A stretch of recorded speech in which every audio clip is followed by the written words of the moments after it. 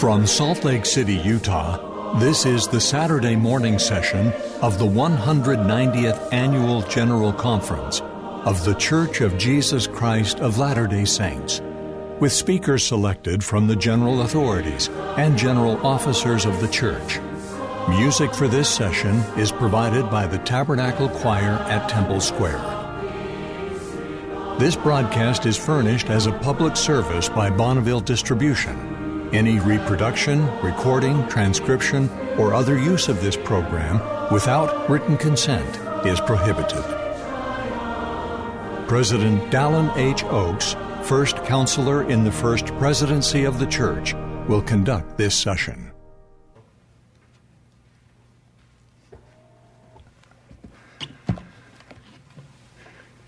Brothers and sisters, we welcome you to the Saturday morning session of the 190th Annual General Conference of the Church of Jesus Christ of Latter-day Saints, and extend a warm welcome to members and friends participating in this conference throughout the world. We're particularly grateful today for the technology which allows us to move forward with the conference. President Russell M. Nelson, who presides at the conference, has asked me to conduct this session. We are grateful to commemorate the 200th anniversary of the first vision and the restoration of the fullness of the gospel of Jesus Christ which followed. We acknowledge the blessings and goodness that are part of our lives today because of a heartfelt prayer offered by Joseph Smith in the spring of 1820 from Palmyra, New York. We pray that this conference will provide a way for all of us to reflect upon this unique event, and that we will continue in our efforts to spread the message of the restoration throughout the world. The music for all sessions of the conference will be provided by the Tabernacle Choir at Temple Square.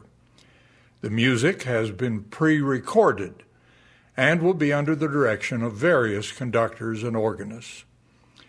The choir opened this meeting with Awake and Arise, and will now favor us with the morning breaks, and the invocation will then be offered by Elder Richard J. Maines of the 70, after which the choir will sing, "It is Well with My Soul." Lord.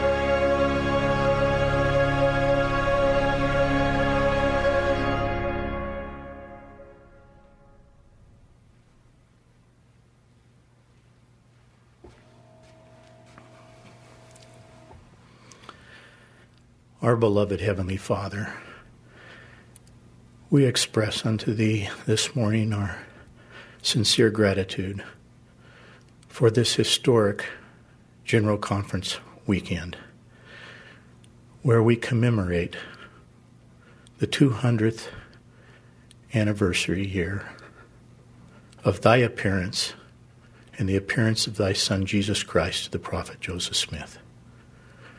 We are grateful, Father, for the eternal truths learned from that sacred and holy event. We are grateful for the prophet Joseph Smith and all that he accomplished in the early days of the Restoration. We are grateful for our living prophet, President Russell M. Nelson. We love him, and we pray that we might successfully follow his inspired counsel in our day. Now, Father, we recognize the many challenges throughout the world, especially this COVID-19 pandemic. We pray Thy gift of inspiration to be with all those who are working diligently to find solutions to this virus. We pray Thy healing influence to be with all those who are suffering due to this disease. Now, Father, we are grateful for the opportunity we've had to spiritually prepare for this conference. And we pray Thy Spirit to be with all of us in abundance at this very special occasion. We love Thee, Father, and we love Thy Son, Jesus Christ. And we say these things humbly in the name of Jesus Christ. Amen. Amen.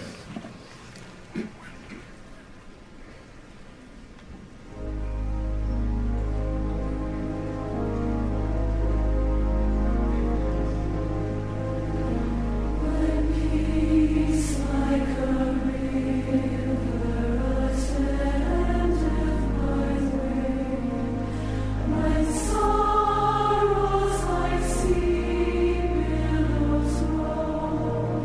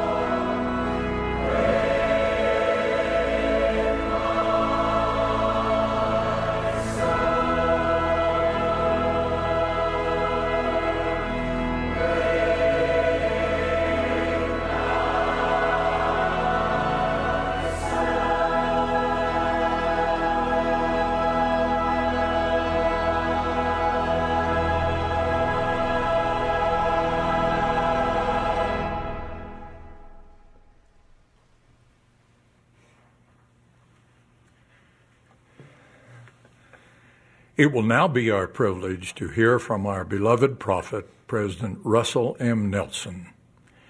He will be followed by President M. Russell Ballard, acting president of the Quorum of the 12 Apostles. We will then hear from Elder James R. Rasband of the 70 and Sister Joy D. Jones, primary general president.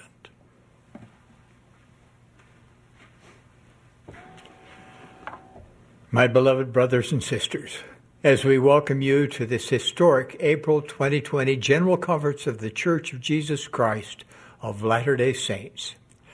For reasons you know, I stand before you in an empty auditorium. Little did I know when I promised you at the October 2019 General Conference that this April conference would be memorable and unforgettable. As speaking to a visible congregation of fewer than 10 people would make this conference so memorable and unforgettable for me. Yet the knowledge that you are participating by electronic transmission and the choir's beautiful rendition of "It Is Well With My Soul" bring great comfort to my soul. As you know, attendance at this General Conference has been strictly limited as part of our efforts to be good global citizens and do all we can to limit the spread of COVID-19. This virus has had a major impact throughout the world. It has also altered our church meetings, missionary service, and temple work for a while. Though today's restrictions relate to a virulent virus, life's personal trials stretch far beyond this pandemic. Future trials could result from an accident, a natural disaster, or an unexpected personal heartache. How can we endure such trials? The Lord has told us that if ye are prepared, ye shall not fear. Of course, we can store our own reserves of food, water, and savings, but equally crucial is our need to fill our personal spiritual storehouses with faith, truth, and testimony. Our ultimate quest in life is to prepare to meet our Maker. We do this by striving daily to become more like our Savior, Jesus Christ. And we do that as we repent daily and receive His cleansing, healing, and strengthening power. Then we can feel enduring peace and joy, even during turbulent times. This is exactly why the Lord has implored us to stand in holy places and be not moved. This year, we commemorate the 200th anniversary of one of the most significant events in the history of the world, namely, the appearance of God the Father and His beloved Son, Jesus Christ, to Joseph Smith. During that singular vision, God the Father pointed at Jesus Christ and said, "This is my beloved Son. Hear Him." That admonition given to Joseph is for each of us. We are to seek in every way we can to hear Jesus Christ, who speaks to us through the power and ministering of the Holy Ghost. The purpose of this and every General Conference is to help us to hear Him. We have prayed and invite you to pray that the Spirit of the Lord will be with us in such rich abundance that you can hear the messages that the Savior has especially for you. Messages that will bring peace to your soul. Messages that will heal your broken heart. Messages that will illuminate your mind. Messages that will help you know what to do as you move ahead through times of turmoil and trial. We pray that this conference will be memorable and unforgettable because of the messages you will hear, the unique announcements which will be made, and the experiences in which you will be invited to participate. For example, at the conclusion of the Sunday morning session, we will convene a worldwide solemn assembly when I will lead you in the sacred Hosanna shout. We pray that this will be a spiritual highlight for you as we express in global unison our profound gratitude to God the Father and His beloved Son by praising them in this unique way. For this sacred experience, we use clean white handkerchiefs. But if you do not have one, you may simply wave your hand. At the conclusion of the Hosanna shout, the congregation will join with the choir in singing the Spirit of God. My dear brothers and sisters, this conference will be magnificent. This year will be extraordinary as we focus intently on the Savior and His restored gospel. The most important lasting effects of this historic conference will be as our hearts change and we commence a lifelong quest to hear Him. Welcome to April 2020 General Conference. I know that God our Heavenly Father and His Son Jesus Christ are mindful of us. They will be with us throughout the proceedings of these 2 glorious days as we seek to draw closer to them and honor them. In the sacred name of Jesus Christ, amen. Amen.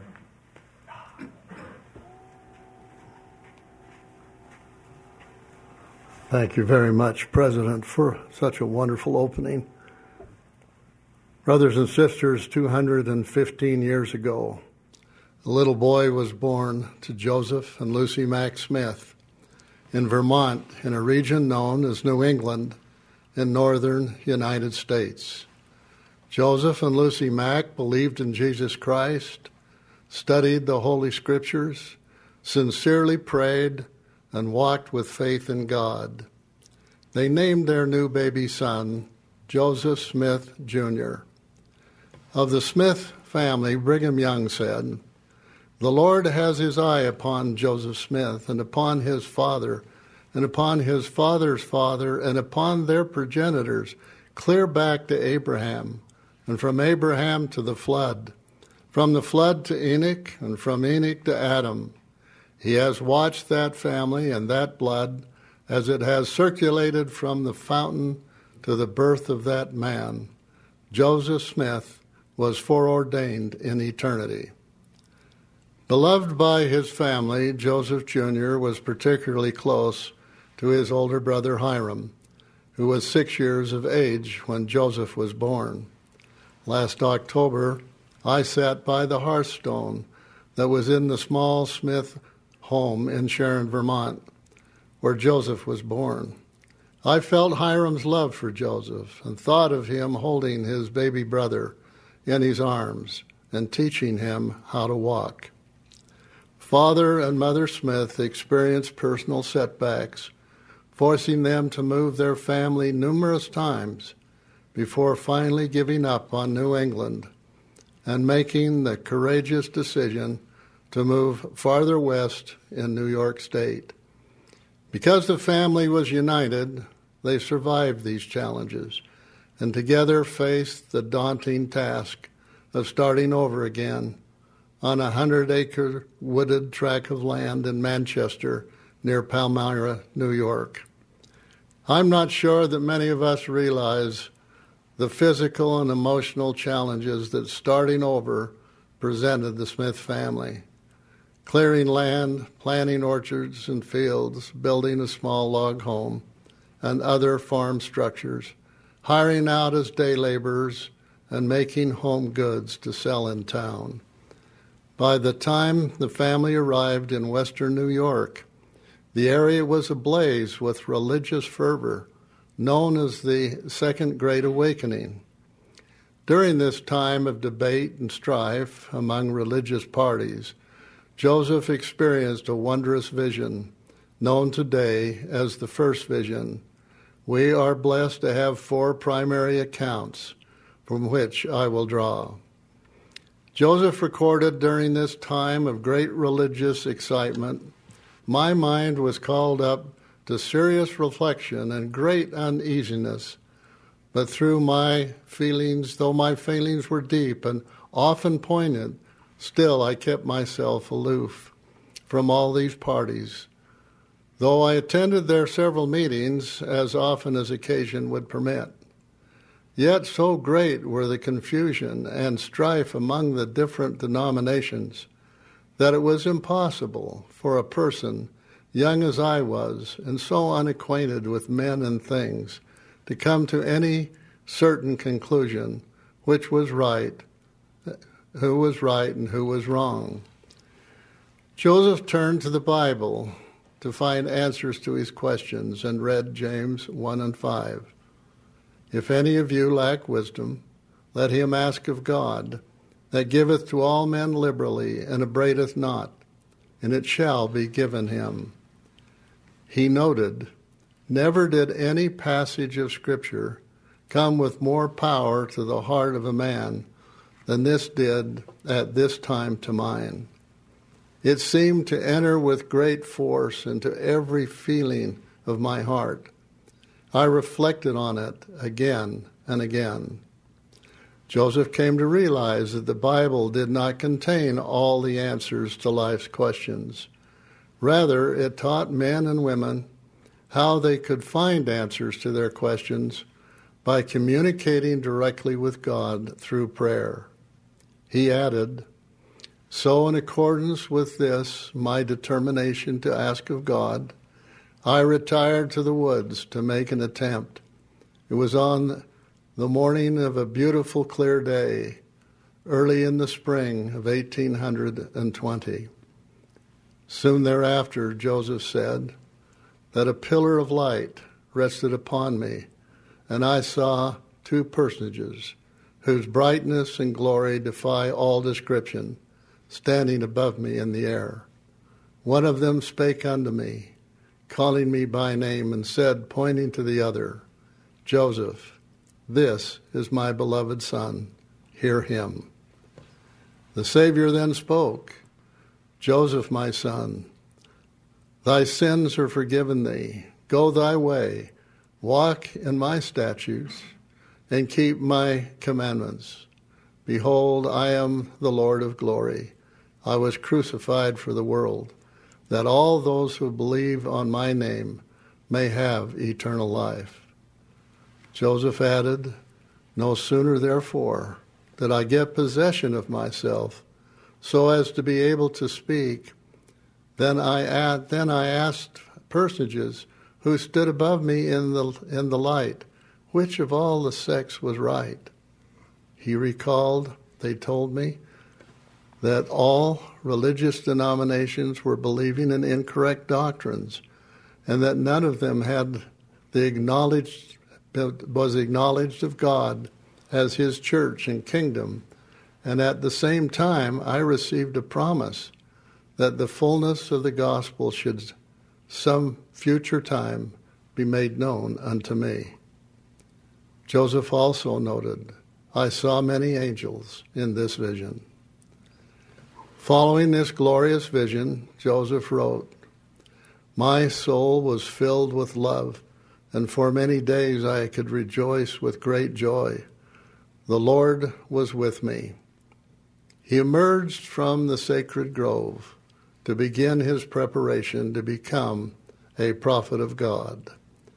Joseph also began to learn what ancient prophets experienced: rejection, opposition, and persecution.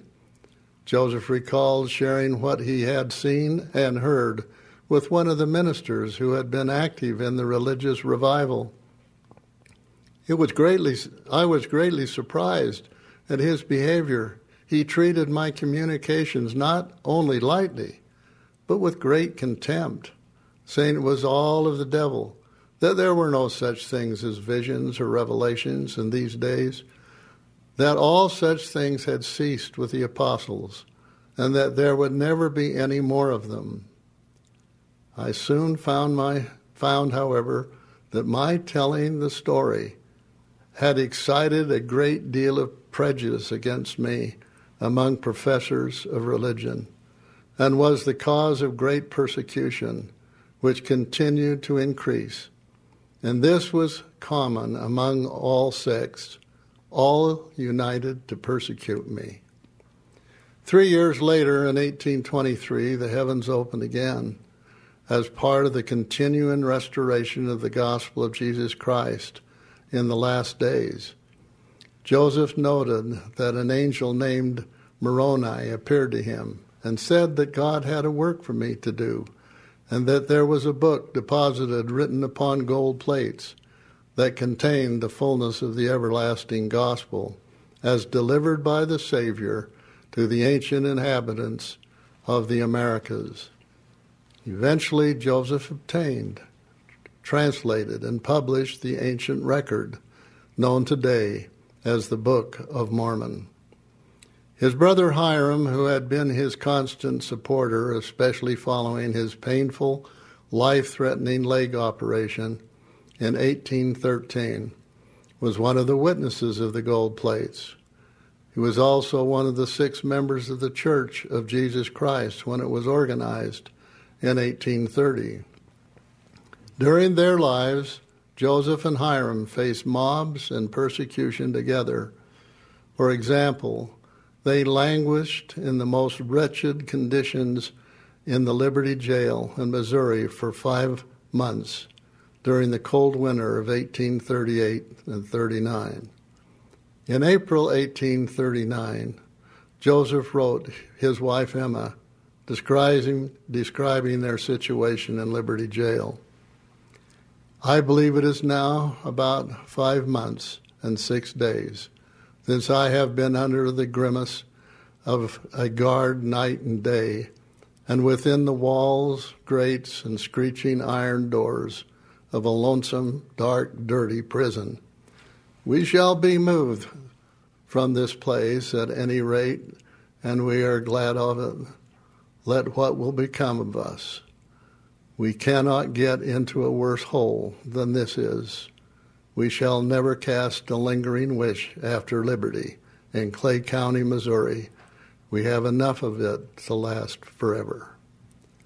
In face of persecution, Hiram exhibited faith in the Lord's promise, including a guarantee to escape his enemies if he so chose.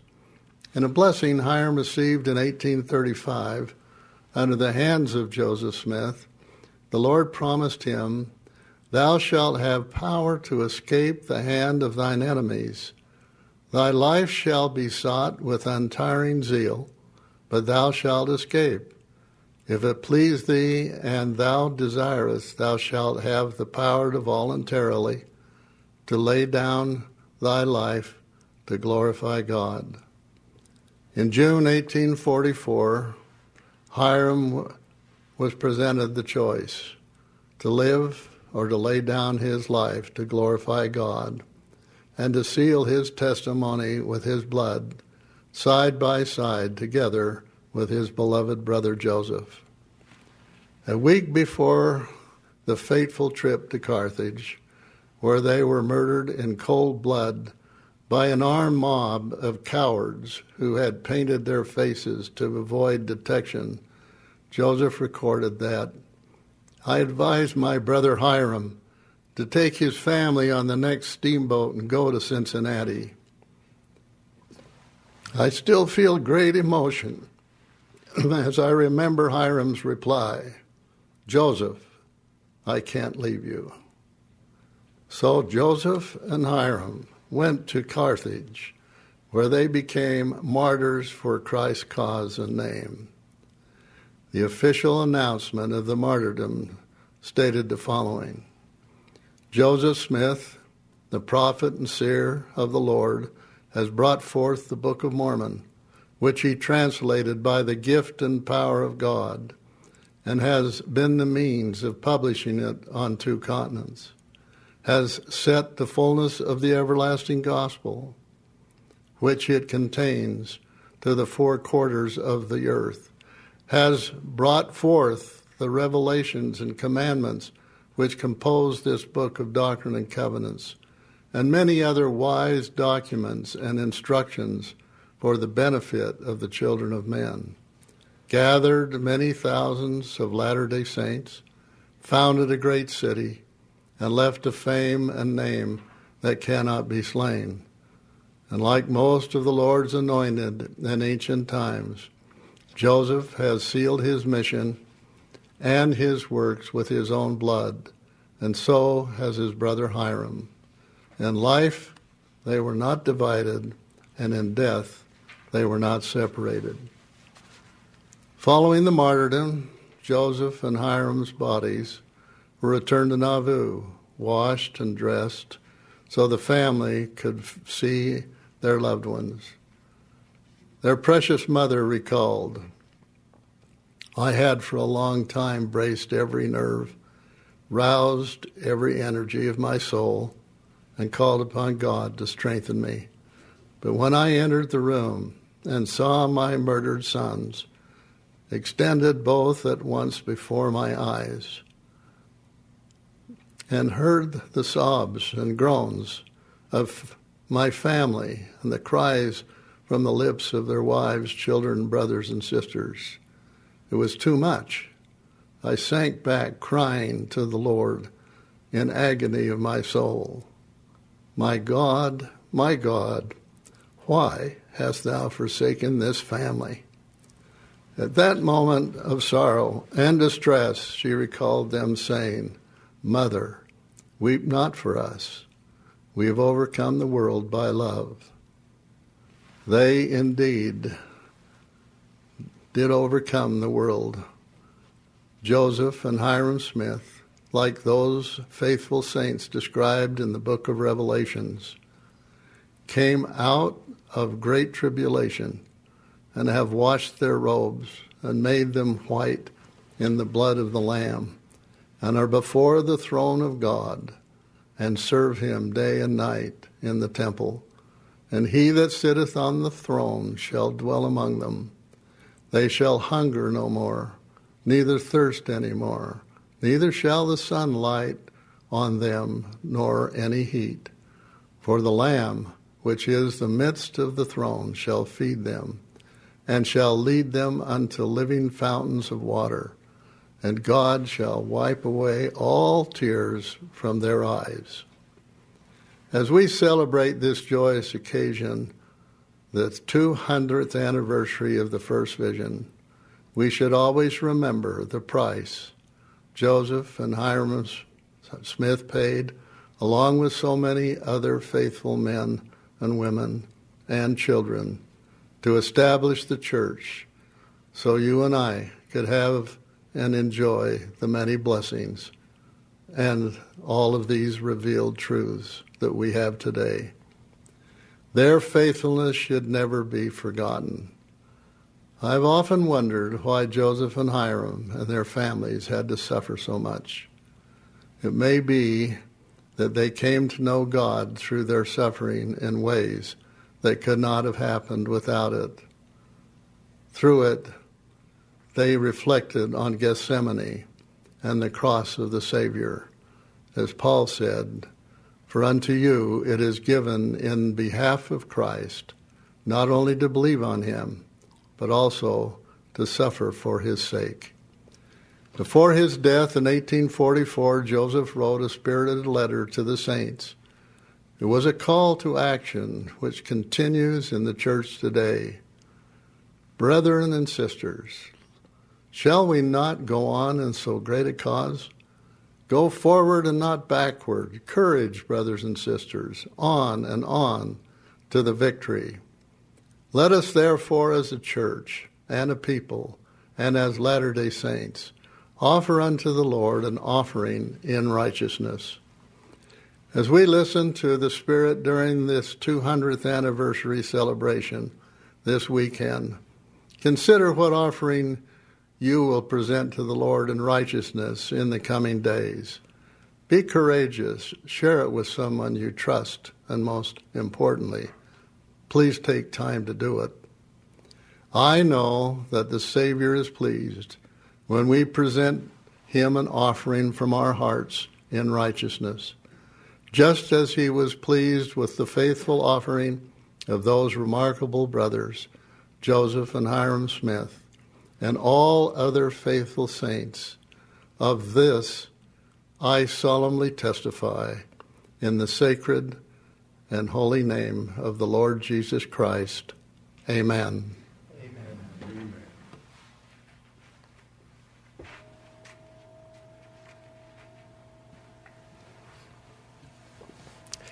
Last October, President Russell M. Nelson challenged us to consider how our lives would be different if the knowledge we'd gained from the Book of Mormon were suddenly taken away. I've pondered on his question, as I'm sure many of you have. One thought has come again and again. Without the Book of Mormon and its clarity about the doctrine of Christ and his atoning sacrifice, where would I turn for peace?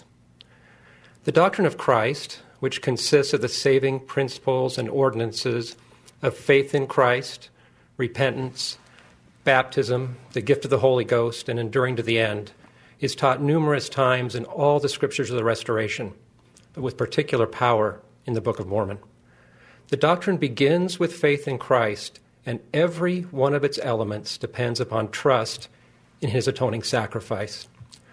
As President Nelson has taught, the Book of Mormon provides the fullest and most authoritative understanding of the atonement of Jesus Christ to be found anywhere.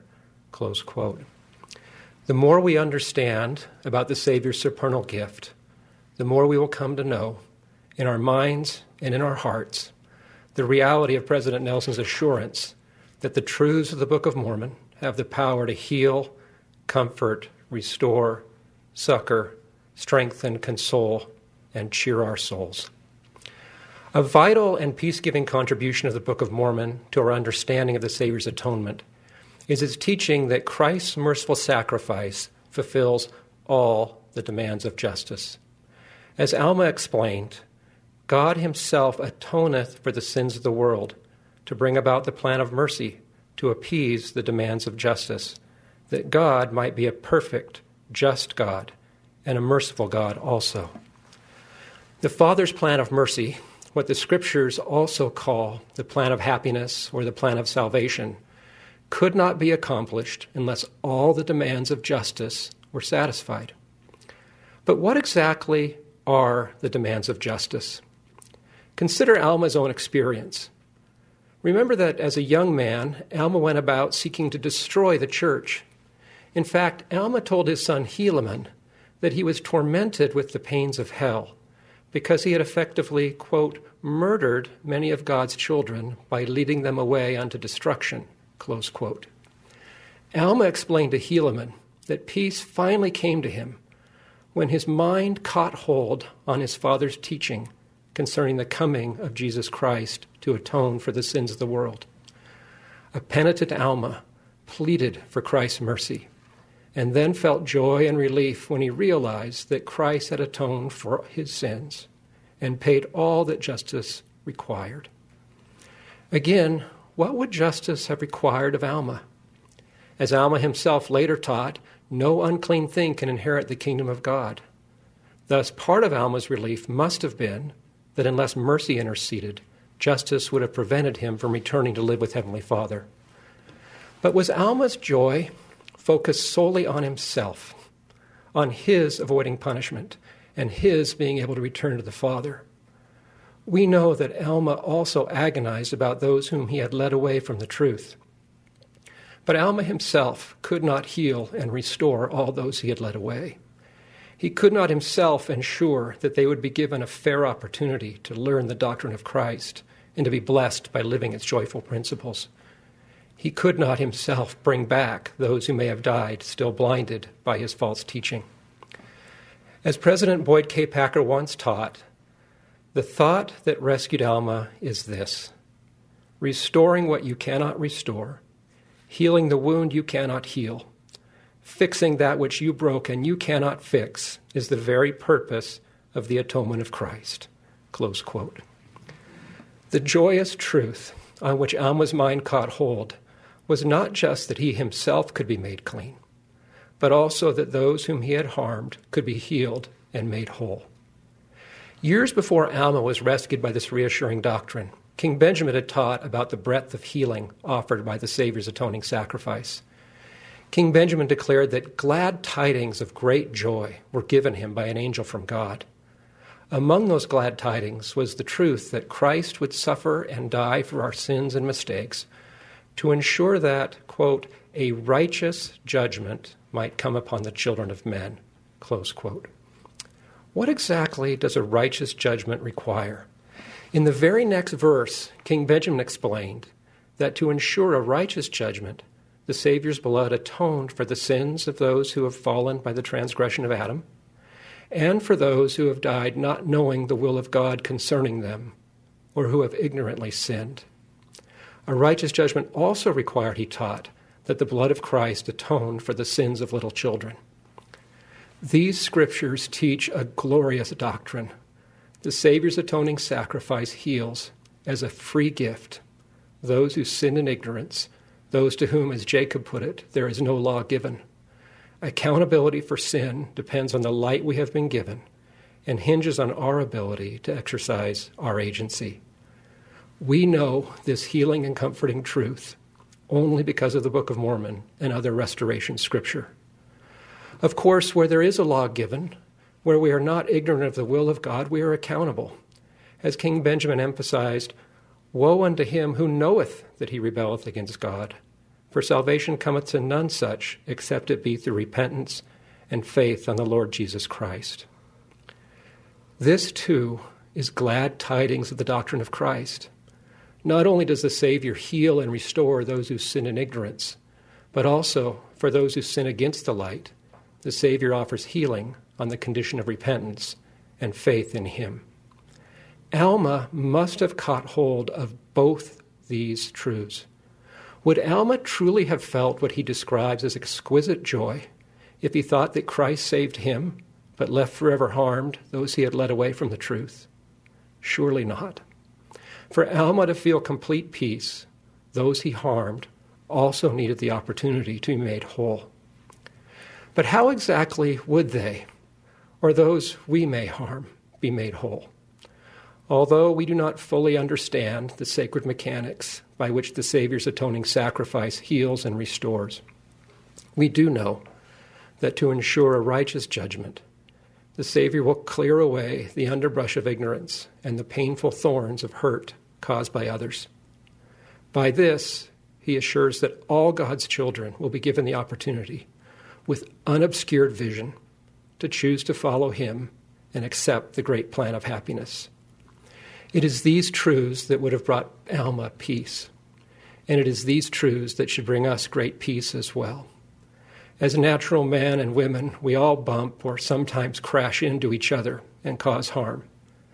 As any parent can testify, the pain associated with our mistakes is not simply the fear of our own punishment, but the fear that we may have limited our children's joy or in some way hindered them from seeing and understanding the truth.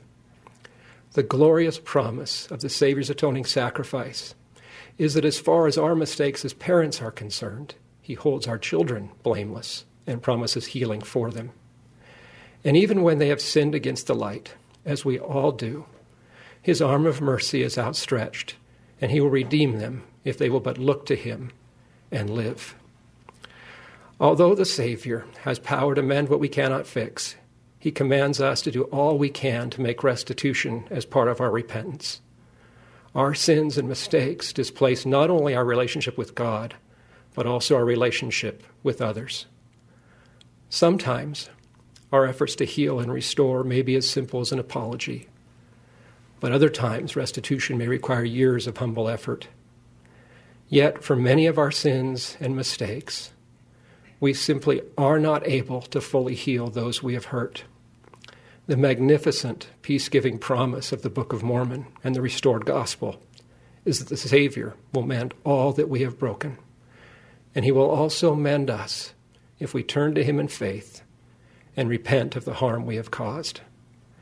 He offers both of these gifts because he loves all of us with perfect love, and because he is committed to ensuring a righteous judgment that honors both justice and mercy. I testify this is true. In the name of Jesus Christ, amen.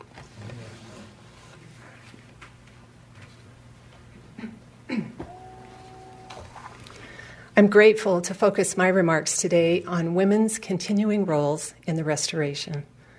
It is clear that throughout history, women have held a distinctive place in our Heavenly Father's plan.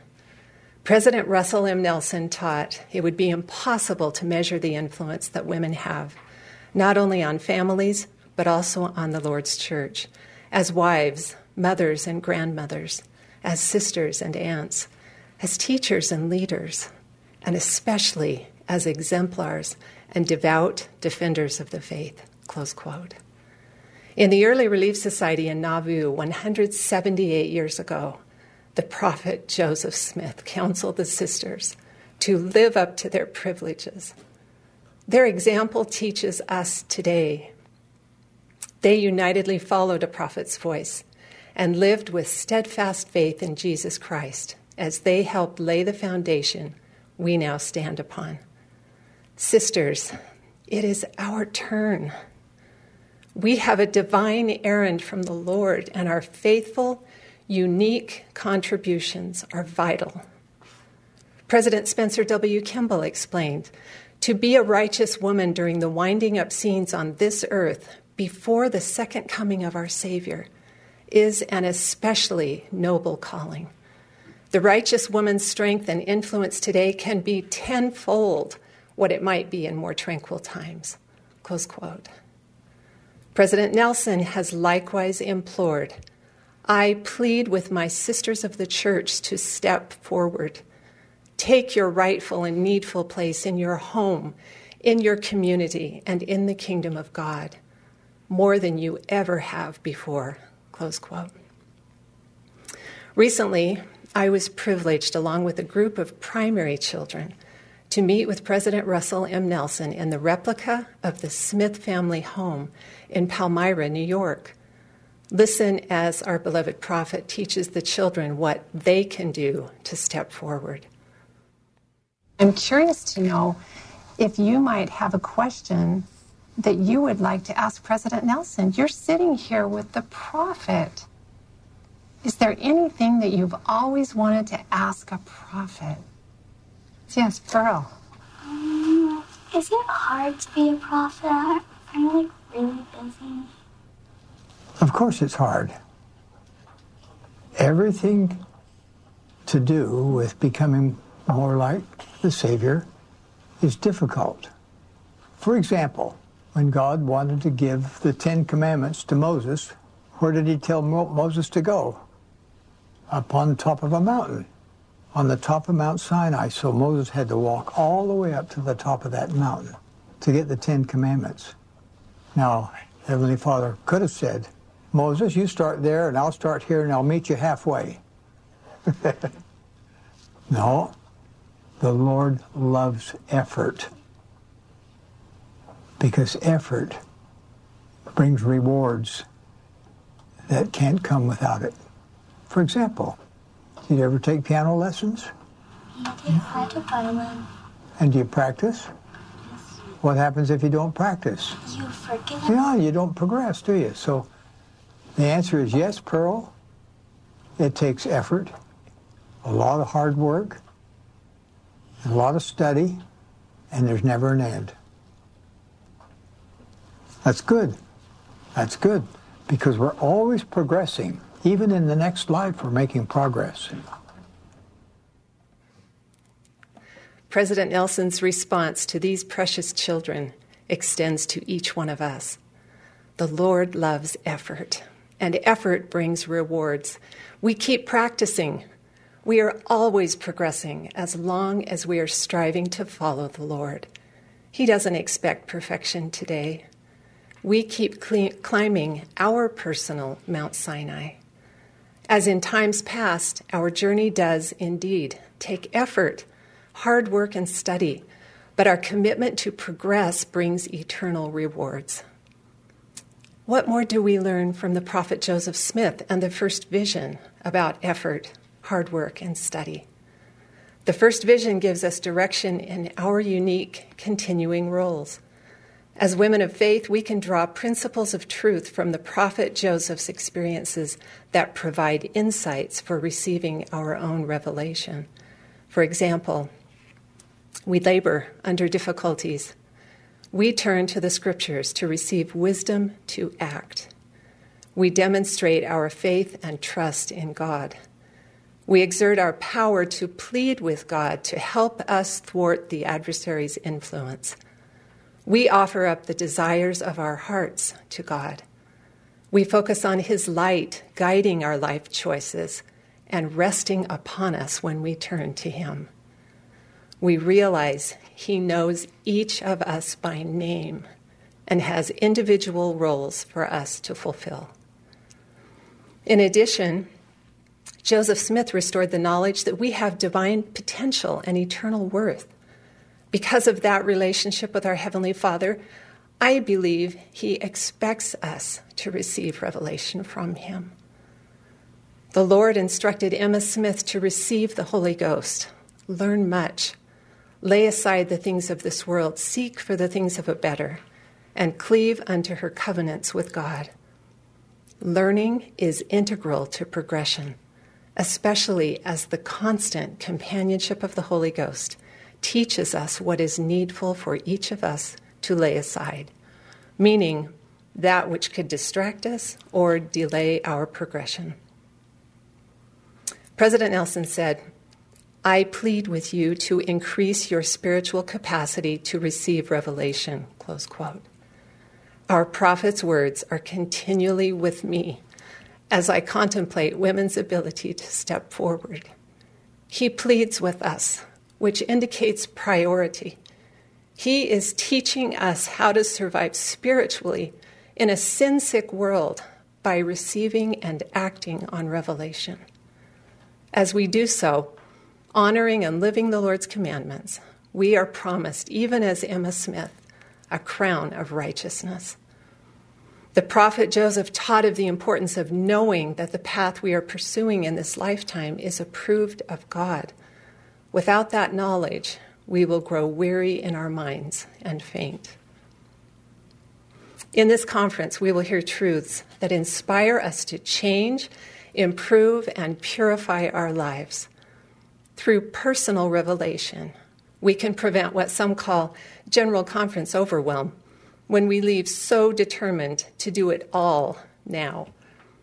Women wear many hats, but it is impossible and unnecessary to wear them all at once. The Spirit helps us determine which work to focus on today.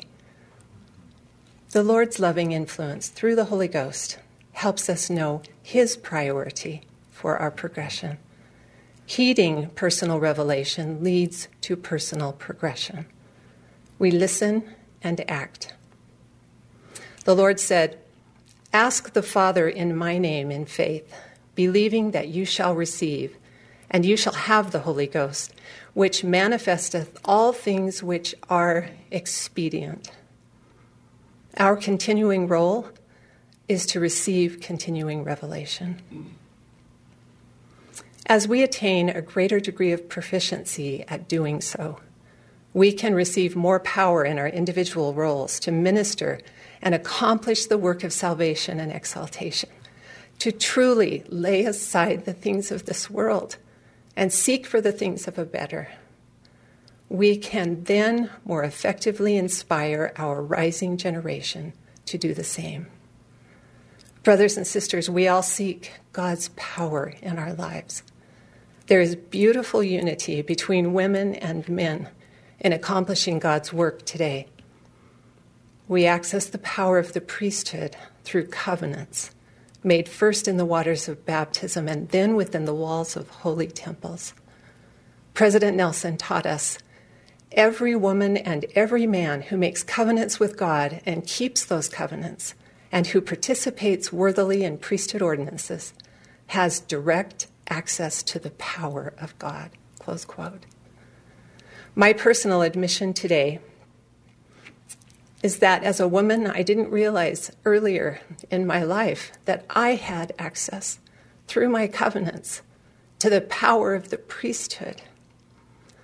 Sisters, I pray that we will recognize and cherish priesthood power as we cleave unto our covenants, embrace the truths of the scriptures, and heed the words of our living prophets.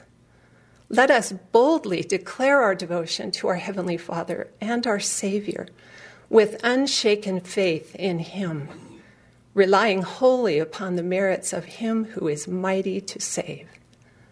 Let us joyfully continue this journey toward our highest spiritual potential and help those around us to do the same through love, service, leadership, and compassion.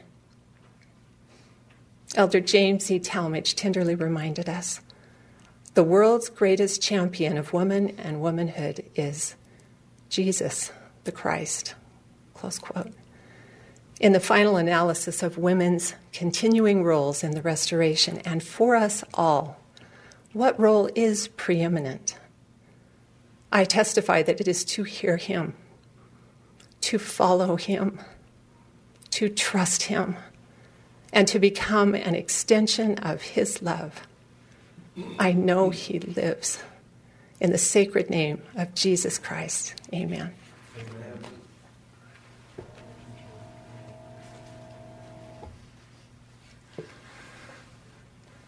Brothers and sisters, we invite you, wherever you are, to join the choir in singing, "Come, Ye Children of the Lord." After the singing, we will hear from Elder Neil L. Anderson of the Quorum of the 12 Apostles, and he will be followed by Brother Douglas D. Holmes, first counselor in the Young Men General Presidency.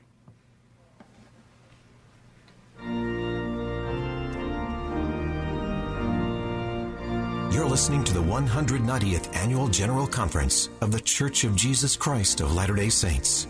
This is the 190th Annual General Conference of The Church of Jesus Christ of Latter-day Saints.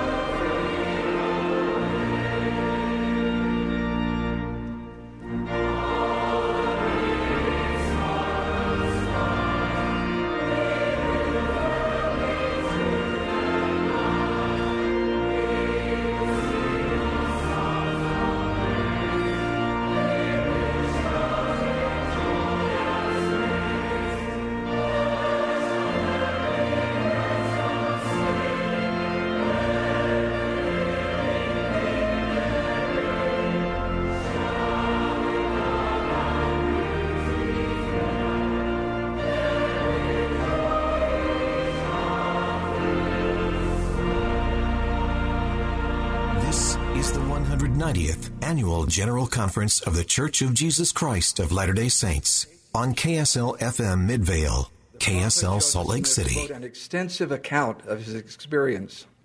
He had faced opposition, persecution, harassment, threats, and brutal attacks.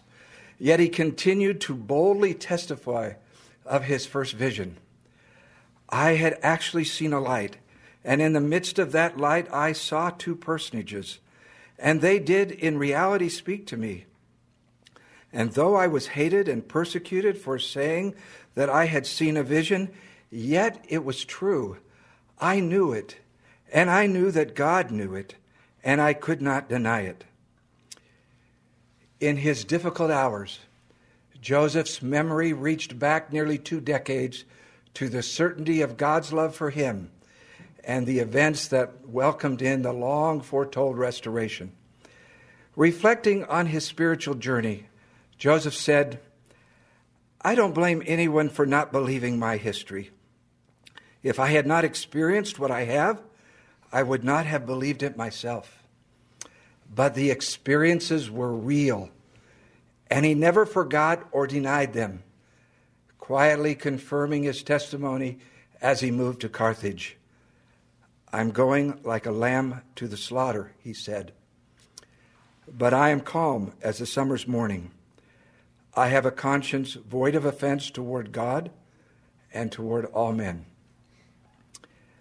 There is a lesson for us in the prophet Joseph's example.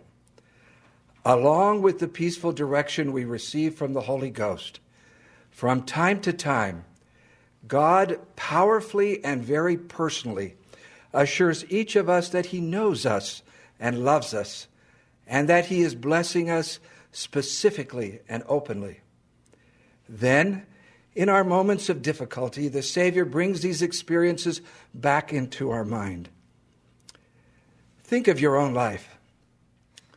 Over the years, I have listened to thousands of profoundly spiritual experiences from Latter-day Saints all across the world, confirming to me beyond any question that God knows and loves each of us, and that he eagerly desires to reveal himself to us.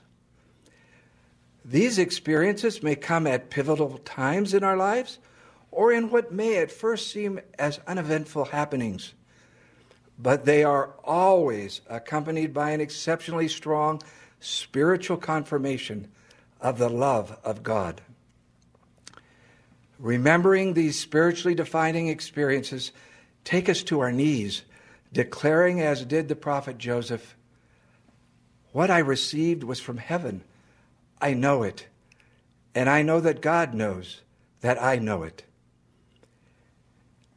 Reflect on your own spiritually defining memories as I share a few examples from others. Years ago, an elderly stake patriarch with 2 failing heart valves pleaded with then Dr. Russell M. Nelson to intervene, although at the time there was not a surgical solution for the damaged second valve. Dr. Nelson finally agreed to do the surgery. Here are President Nelson's words. "After relieving the obstruction of the first valve, we exposed the second valve. We found it to be intact, but so badly dilated that it could no longer function as it should. While examining this valve, a message was distinctly impressed upon my mind. Reduce the circumference of the ring. I announced that message to my assistant. The valve tissue will be sufficient if we can effectively reduce the ring toward its normal size. But how? A picture came vividly to my mind, showing how stitches could be placed to make a pleat here and a tuck there. I still remember that mental image, complete with dotted lines where sutures should be placed. The repair was completed as diagrammed in my mind. We tested the valve and found the leak to be reduced remarkably. My assistant said, "It's a miracle." The patriarch lived for many years. Dr. Nelson had been directed, and he knew that God knew that he knew he had been directed. Kathy and I first met Beatrice Magre in France 30 years ago. Beatrice recently told me of an experience that impacted her spiritual life shortly after her baptism as a teenager. Here are her words. The youth of our branch had traveled with their leaders to Lacanau Beach, an hour and a half from Bordeaux. Before returning home, one of the leaders decided to take a last swim and dove into the waves with his glasses.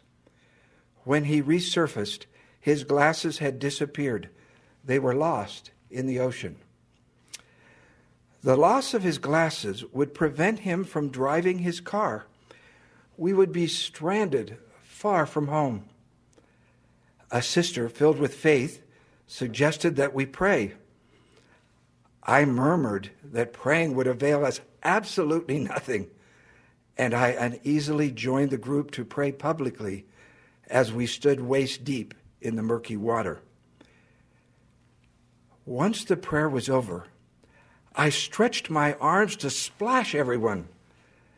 As I was sweeping the ocean surface, his pair of glasses rested in my hand. A powerful feeling pierced my soul that God does actually hear and answer our prayers. 45 years later, she recalled it as if it had happened yesterday. Beatrice had been blessed, and she knew that God knew that she knew that she had been blessed. The experiences of President Nelson and Sister Margaret were very different, yet for both, an unforgettable, spiritually defining memory of God's love was embedded in their hearts. These defining events often come in learning about the restored gospel or in sharing the gospel with others. This picture was taken in São Paulo, Brazil in 2004. Floripes Luzia Damasio of the Ipatinga, Brazil stake was 114 years old. Speaking of her conversion, Sister Damasio told me that missionaries in her village had given a priesthood blessing to a critically ill baby who miraculously recovered. She wanted to know more. As she prayed about their message, an undeniable witness of the Spirit confirmed to her that Joseph Smith was a prophet of God. At 103, she was baptized, and at 104, she was endowed. Every year after, she made the 14-hour bus ride to spend a week in the temple. Sister Damasio had received a heavenly confirmation, and she knew that God knew that she knew that the witness was true. Here's a spiritual memory from my first mission to France 48 years ago. While tracting, my companion and I left a Book of Mormon with an elderly woman. Returning to the woman's apartment about a week later, she opened the door. Before any words were spoken, I felt a tangible spiritual power. The intense feelings continued as Madame Alice Audubert invited us in and told us she had read the Book of Mormon and knew that it was true. As we left her apartment that day, I prayed, Heavenly Father, please help me to never forget what I have just felt. I never have. In a seemingly ordinary moment, at a door much like hundreds of other doors, I had felt the power of heaven. And I knew that God knew. That I knew that a window of heaven had been opened. These spiritually defining moments come at different times and in different ways, individualized for each of us. Think of your favorite examples in the Scriptures. Those listening to the Apostle Peter were pricked in their hearts. The Lamanite woman, Abish, believed the remarkable vision of her father, and a voice came into the mind of Enos. My friend, Clayton Christensen, described an experience during a very prayerful reading of the Book of Mormon this way: a beautiful, warm, loving spirit surrounded me and permeated my soul, enveloping me in a feeling of love that I had not imagined I could feel. And these feelings continued night after night. There are times when spiritual feelings go down into our heart like fire, illuminating our soul. Joseph Smith explained that we sometimes receive sudden strokes of ideas and occasionally the pure flow of intelligence. President Dallin H. Oaks, in responding to a sincere man who claimed never to have had such an experience, counseled, "Perhaps your prayers have been answered again and again, but you have had your expectations fixed on a sign so grand or a voice so loud that you think you have had no answer." The Savior himself spoke of a people with great faith who were blessed with fire and with the Holy Ghost, but who knew it not. We have recently heard President Russell M. Nelson say, "I invite you to think deeply and often about this key question: how do you hear him? I also invite you to take steps to hear him better and more often." He repeated that invitation this morning. We hear him in our prayers, in our homes, in the scriptures, in our hymns, as we worthily partake of the sacrament, as we declare our faith, as we serve others, and as we attend the temple with fellow believers. Spiritually defining moments come as we prayerfully listen to General Conference and as we better keep the commandments. And children, these experiences are for you as well. Remember, Jesus did teach and minister unto the children, and the children did speak great and marvelous things. The Lord said, "This knowledge is given by my Spirit unto you, and save it were by my power, you could not have it. Wherefore, you can testify that you have heard my voice and know my words." We can hear him because of the blessing of the Savior's incomparable atonement. While we cannot choose the timing of receiving these defining moments, President Henry B. Eyring gave this counsel in our preparation. Tonight and tomorrow night, you might pray and ponder, asking the questions: did God send a message that was just for me? Did I see his hand in my life or the lives of my family? Faith, obedience, humility, and real intent open the windows of heaven. You might think of your spiritual memories this way: with constant prayer, a determination to keep our covenants, and the gift of the Holy Ghost, we navigate our way through life. When personal difficulty, doubt, or discouragement darken our path, or when the world conditions beyond our control lead us to wonder about the future, the spiritually defining memories from our book of life are like luminous stones that help brighten the road ahead, assuring us that God knows us, loves us, and has sent his Son, Jesus Christ, to help us return home.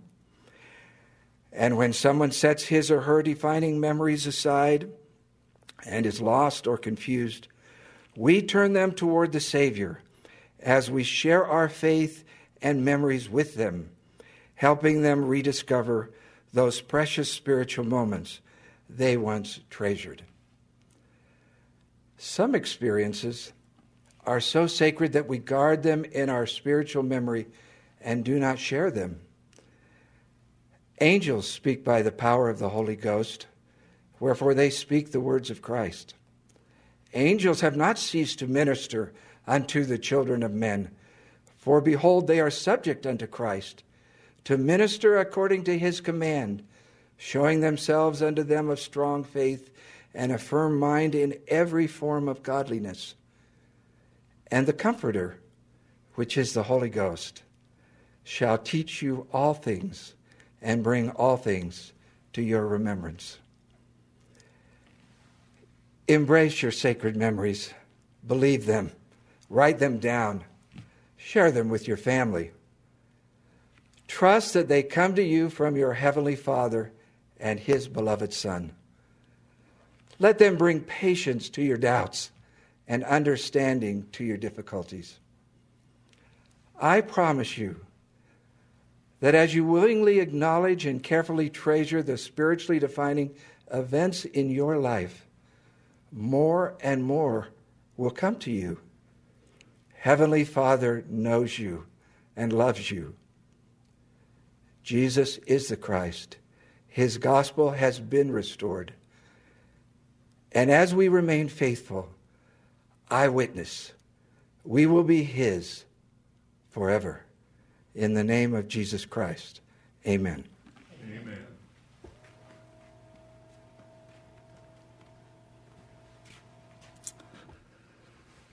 Sisters and brothers, what a wonderful time we live in. As we celebrate the beginning of the restoration, it is also appropriate to celebrate the ongoing restoration that we are witnessing. I rejoice with you to live in this day. The Lord continues to put in place through his prophets all that is needed to help us prepare to receive him. One of those needed things is the New Children and Youth Initiative. Many of you are familiar with this program's emphasis on setting goals, new emblems of belonging, and for the strength of youth conferences. But we must not let those cloud our view of the principles the program is built on and their purpose to help get the gospel of Jesus Christ deep in the hearts of our children and youth. I believe as we come to see these principles more clearly, we will recognize this as more than a program for members ages 8 to 18. We will see how the Lord is trying to help us, all of us, get his gospel deeper in our hearts. I pray the Holy Ghost will help us as we learn together. The first principle is relationships. Because they're such a natural part of the Church of Jesus Christ, we sometimes forget the importance of relationships in our ongoing journey to Christ. We're not expected to find or walk the covenant path alone. We need love and support from parents, other family members, friends, and leaders who are also walking the path.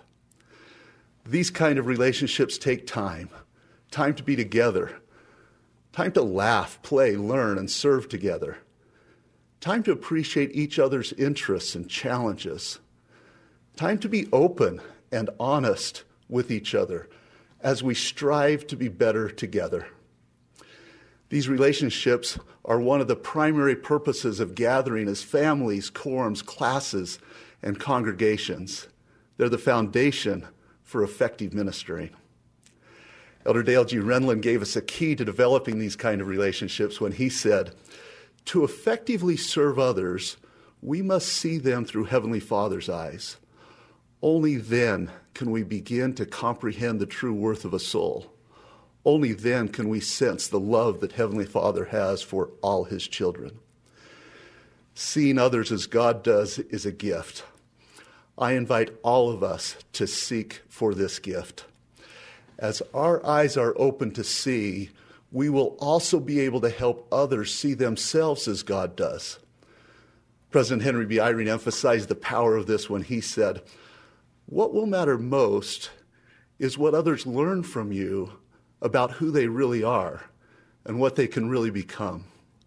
My guess is they won't learn it so much from lectures.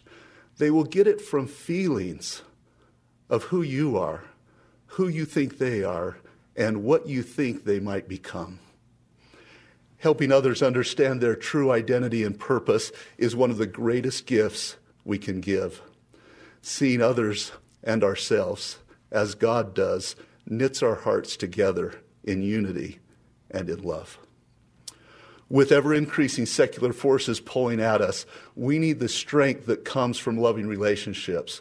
So as we plan activities, meetings, and other gatherings, let us remember an overarching purpose of these gatherings is to build loving relationships that unite us and help get the gospel of Jesus Christ deeper in our hearts. Of course, it's not enough just to be bound together. There are many groups and organizations that achieve unity around a variety of causes. But the unity we seek is to be one in Christ, to connect ourselves with Him. To connect our hearts with heaven, we need individual spiritual experiences, as Elder Anderson just eloquently spoke to us about. Those experiences come as the Holy Ghost carries the Word and love of God to our mind and heart. This revelation comes through the Scriptures, especially the Book of Mormon, through inspired words of living prophets and other faithful disciples, and through the still small voice. These words are more than ink on a page, sound waves in our ears, or thoughts in our minds and feelings in our hearts. The Word of God is spiritual power. It is truth and light. It is how we hear Him. The Word initiates and increases our faith in Christ and fuels within us a desire to become more like the Savior. That is, to repent and walk the covenant path. Last April, President Russell M. Nelson helped us understand the central role of repentance in this revelatory journey. He said, when we choose to repent, we choose to change. We allow the Savior to transform us into the best version of ourselves. We choose to become more like Jesus Christ. This process of change, fueled by the Word of God, is how we connect with heaven.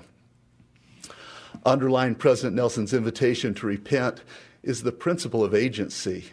We must choose repentance for ourselves. The gospel can't be forced into our hearts. As Elder Renlund said, our Heavenly Father's goal in parenting is not to have His children do what is right. It's to have His children choose to do what is right. In the programs replaced by children and youth, there were over 500 different requirements to complete in order to receive various recognition. Today, there is essentially one. It is an invitation to choose to become more like the Savior. We do this by receiving the Word of God through the Holy Ghost and allowing Christ to change us into the best version of ourselves. This is far more than an exercise in goal setting or self-improvement. Goals are simply a tool that help us connect with heaven through revelation, agency, and repentance, to come unto Christ and receive His gospel deeper in our hearts. Finally, to get the gospel of Jesus Christ deep in our hearts, we need to engage in it, to give our time and talents to it, to sacrifice for it. We all want to live a life of meaning, and this is especially true of the rising generation. They desire a cause. The gospel of Jesus Christ is the greatest cause in the world. President Ezra Taft Benson said, "We are commanded by God to take this gospel to all the world. That is the cause that must unite us today. Only the gospel will save the world from the calamity of its own self-destruction. Only the gospel will unite men and women of all races and nationalities in peace. Only the gospel will bring joy, happiness, and salvation to the human family." Elder David A. Bedmar promised, as we empower the youth by inviting and allowing them to act, the church will move forward in miraculous ways. Too often we have not invited and allowed the youth to sacrifice for this great cause of Christ. Elder Neal A. Maxwell observed, if our youth are too underwhelmed by God's work, they're more likely to be overwhelmed by the world. The Children and Youth program focuses on empowering the youth.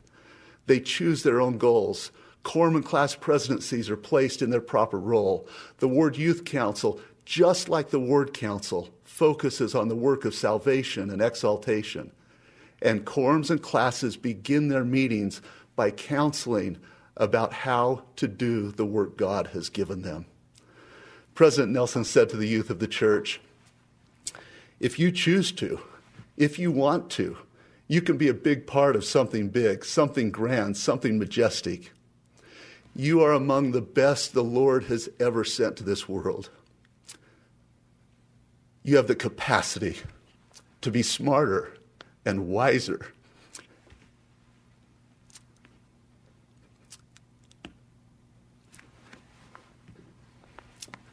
And have more impact on the world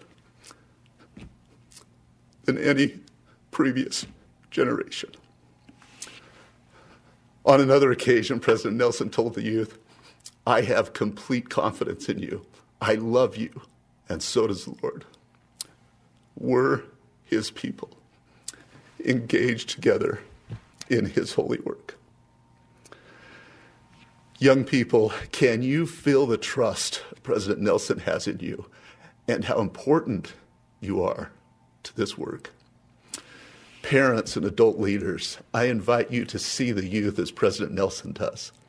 As the youth feel your love and trust, as you encourage and teach them how to lead, and then get out of their way, they will amaze you with their insights, abilities, and commitment to the gospel. They will feel the joy of choosing to engage in and sacrifice for the cause of Christ. His gospel will get deeper into their hearts, and the work will move forward in miraculous ways. I promise, as we focus on these principles, relationships, revelation, agency, repentance, and sacrifice, the gospel of Jesus Christ will seek deeper in all our hearts. We will see the restoration move forward to its ultimate purpose, the redemption of Israel and the establishment of Zion, where Christ will reign as King of Kings. I testify that God continues to do all things necessary to prepare his people for that day. May we see his hand in this glorious work as we all strive to come unto Christ and be perfected in him. In the name of Jesus Christ, amen.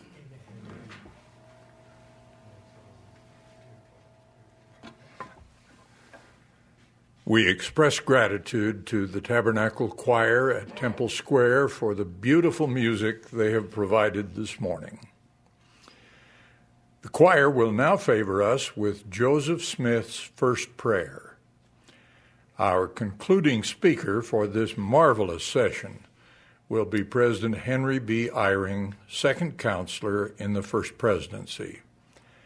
Following his remarks, the choir will close the meeting by singing, Come Thou Fount of Every Blessing.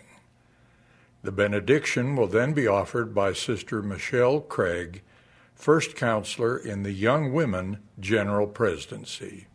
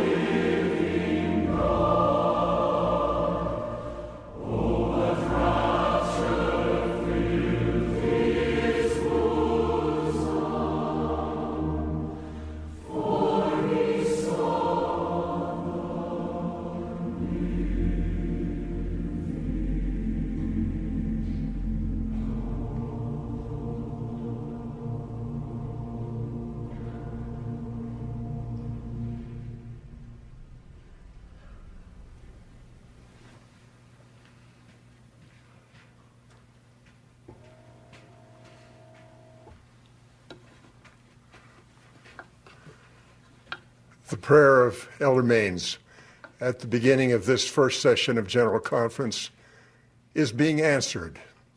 Inspiration has come to us through wonderful messages and beautiful music.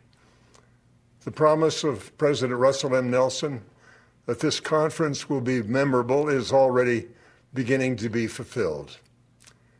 President Nelson has designated this year as a bicentennial period commemorating 200 years since God the Father and his beloved Son, Jesus Christ, appeared to Joseph Smith in a vision. President Nelson invited us to make a personal plan to prepare ourselves for this historic conference, which commemoration, he said, would be a hinge point in the history of the church. And your part is vital, he said. Like me, perhaps you heard his message and asked yourself, in what way is my part vital? Perhaps you read and prayed about the events of the Restoration. Perhaps more than ever before, you read the accounts of those few times when God the Father introduced his beloved Son. Perhaps you read of the instances when the Savior spoke to the children of our Heavenly Father. I know I did all those things and more. I found references in my reading to the priesthood of God and the opening of dispensations. I was humbled as I realized that my preparation for this conference was a hinge point in my personal history. I felt changes in my heart. I felt new gratitude. I felt with joy the prospect of being invited to participate in this celebration of the ongoing restoration. I imagine that others are feeling, because of careful preparation, more joyful, more optimistic, more determined to serve in any capacity needed by the Lord. The transcendent events we honor were the beginning of the prophesied last dispensation in which the Lord is preparing his church and his people, those who bear his name, to receive him. As part of our preparation for his coming, he will lift each of us so we may rise to spiritual challenges and opportunities unlike any seen in the history of this world. In September 1840, the prophet Joseph Smith and his counselors in the first presidency declared the following, open quote, "The work of the Lord in these last days is one of vast magnitude and almost beyond the comprehension of mortals. Its glories are past description, and its grandeur unsurpassable.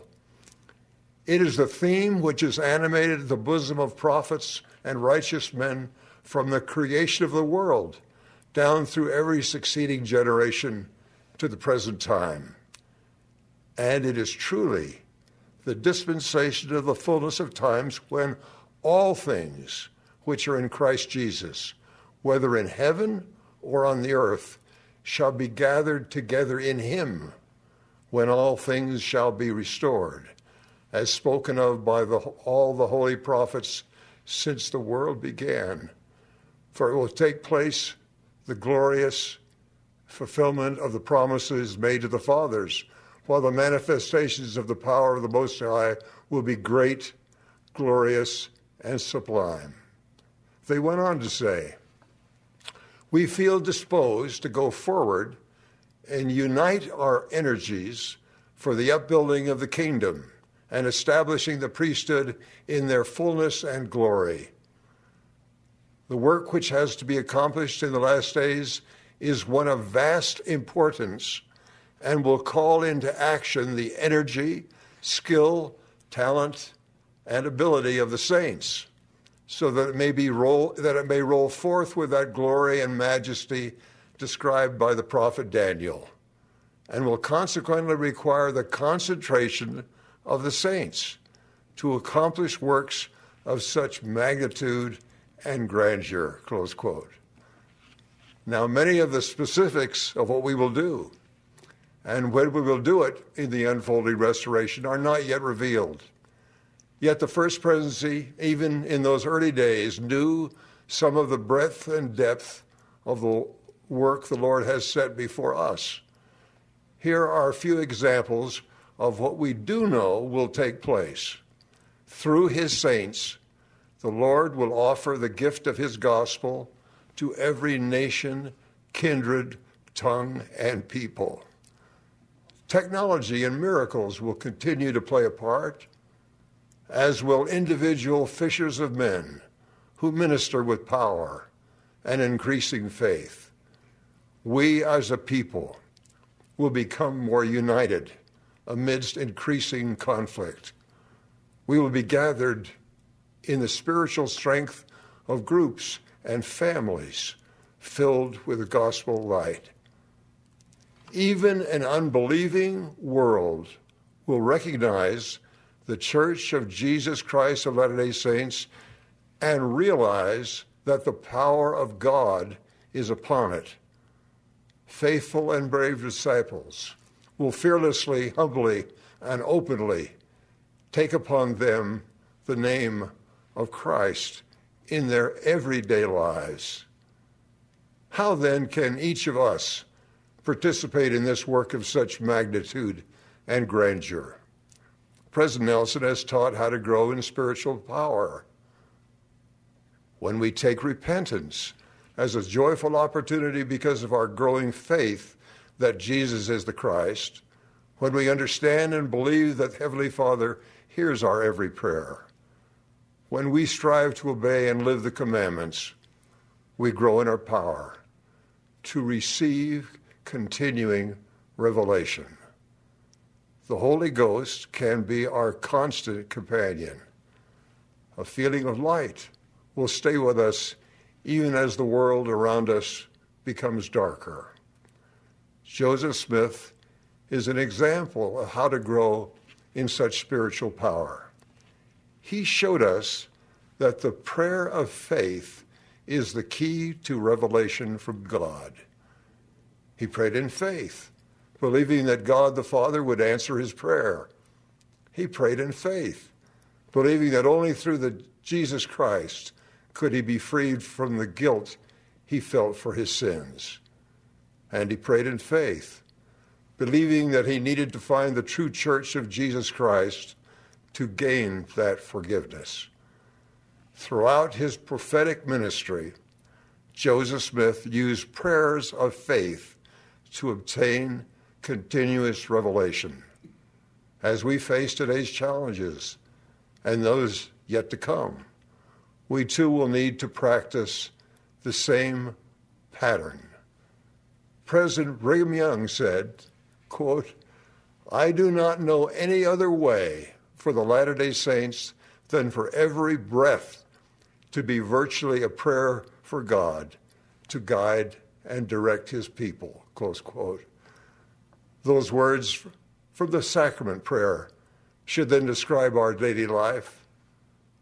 Always remember him. Him refers to Jesus Christ. The next words, "and keep his commandments," suggest what it means for us to remember him. As we remember Jesus Christ always, we might ask in silent prayer, what would he have me do? Such prayer, offered in faith in Jesus Christ, ushered in this last dispensation.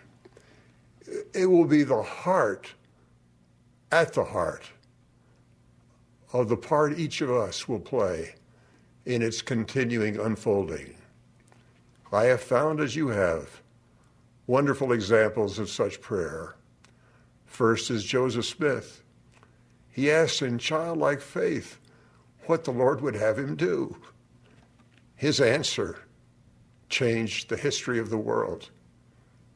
To me, an important lesson comes from Joseph's response to Satan's assault as Joseph knelt to pray. I know from experience that Satan and his servants try to make us feel that we must not pray. When Joseph Smith exerted all his powers to call upon God to deliver him from the power that tried to bind him, his prayer for relief was answered, and Heavenly Father and Jesus Christ appeared to him.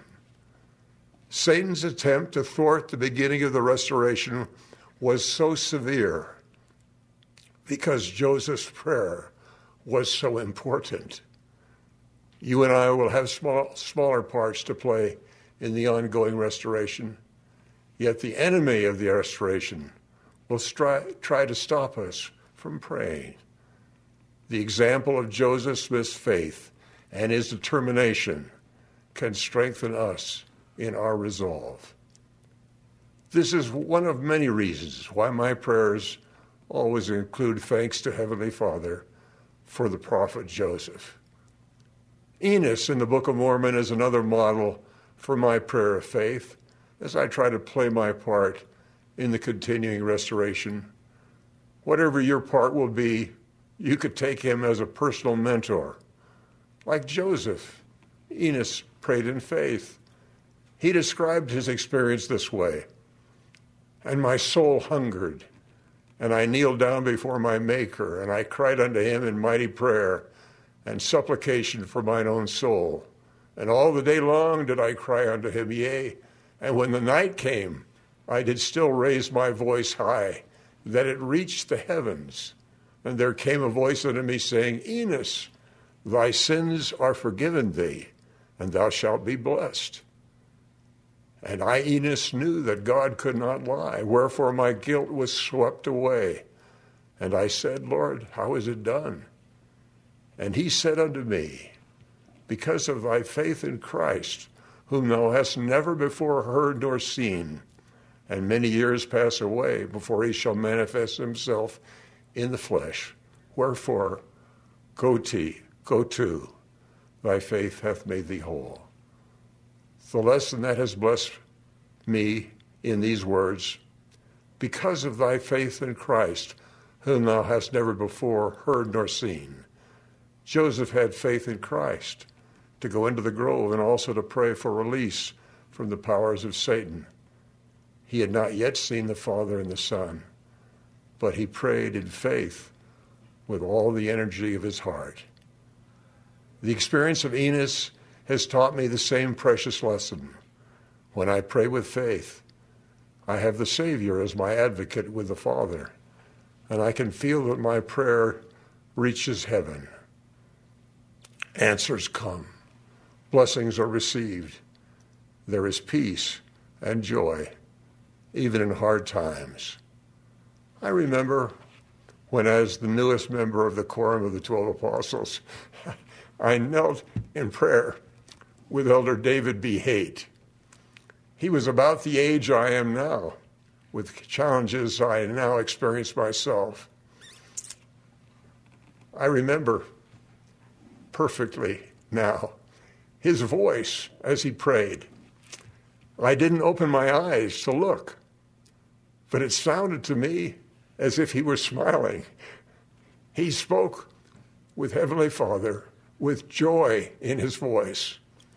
I can hear in my mind his happiness when he said, in the name of Jesus Christ. It sounded to me as if Elder Haight felt the Savior was affirming at that moment the message he had prayed to the Father.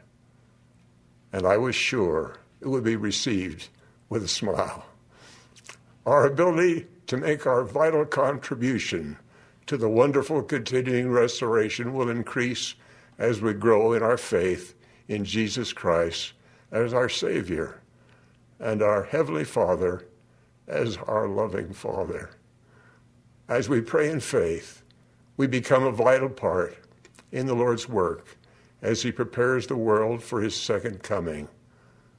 I pray that we all may find joy in doing the work he invites each of us to perform. I testify that I know that Jesus Christ lives. This is his church and kingdom on earth. Joseph Smith is the prophet of the restoration. President Russell M. Nelson is the Lord's prophet on the earth today.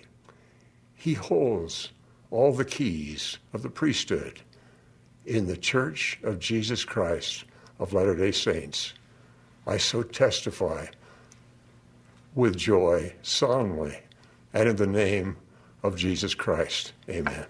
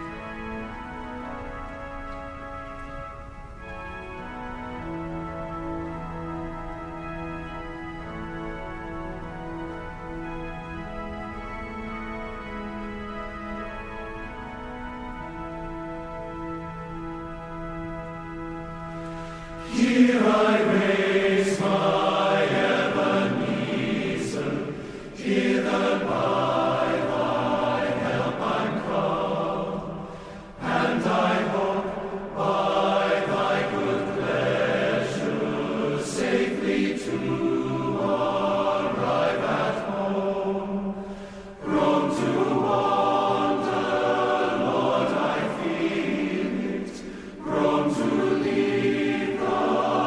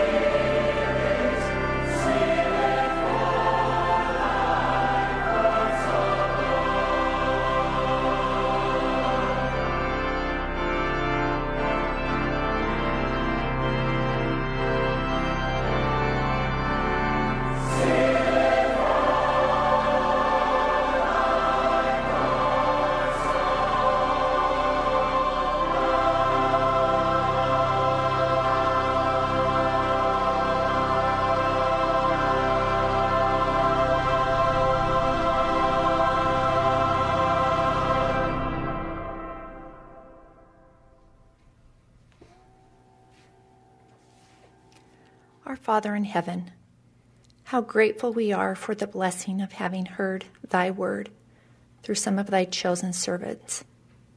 We are grateful for the things that we have learned and felt through words which have been spoken and through promptings of the Holy Ghost. Heavenly Father, we are so grateful to be alive at this time on the earth when the gospel has been restored, when so many are preparing for the return of thy Son, Jesus Christ. We love him. We are grateful for his perfect example and his great atoning sacrifice in our behalf. We are grateful for his grace, which can change our hearts, which brings joy and peace, which can increase our capacity to do good and become better. Heavenly Father, we pray that we might always hear thy voice and do thy will. We pray for eyes to see and ears to hear those things that we would not normally see and hear. And we say these things in the name of thy beloved Son, the Prince of Peace, the Master Healer, even Jesus Christ. Amen. Amen.